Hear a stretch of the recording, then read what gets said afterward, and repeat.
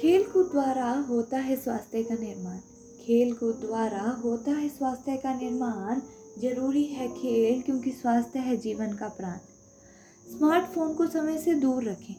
Smartphone को समय से दूर रखें। खेल कूद को जीवन में ज़रूर रखें। हार या जीत को दिल से ना लगाना, सब कुछ भुला के बस खेलते जाना, बस खेलते जाना। ध्यानचंद का बच्चों से था अपनेपन का नाता। ध्यानचंद का बच्चों से था अपनेपन का नाता। जन्म दिवस उनका ही बच्चों खेल दिवस कहलाता, खेल दिवस कहलाता। सन 1905 देश ने एक रतन धन पाया, जिसने हॉकी में भारत का जग में ध्वज फहराया।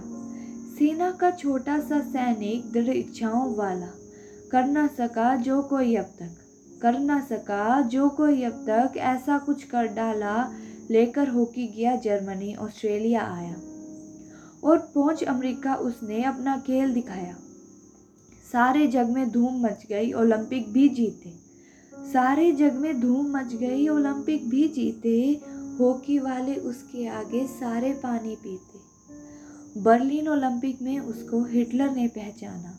बोला सैनिक ध्यानचंद से, पास हमारे आना।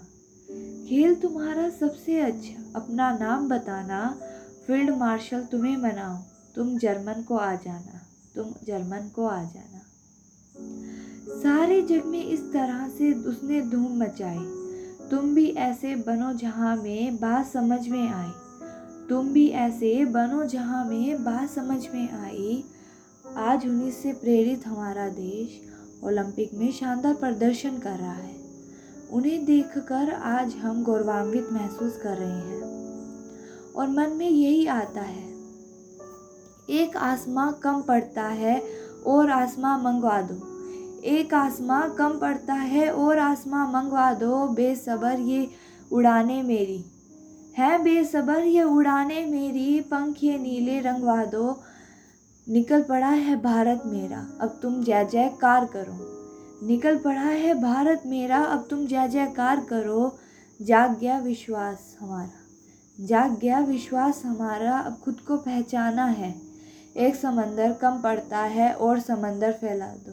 तूफान भी झुककर कह देंगे, तूफान भी झुककर कह देंगे, आओ सागर पार करो। निकल पड़ा है भारत मेरा, अब तुम जय जयकार करो। निकल पड़ा है भारत मेरा, अब तुम जय जयकार करो।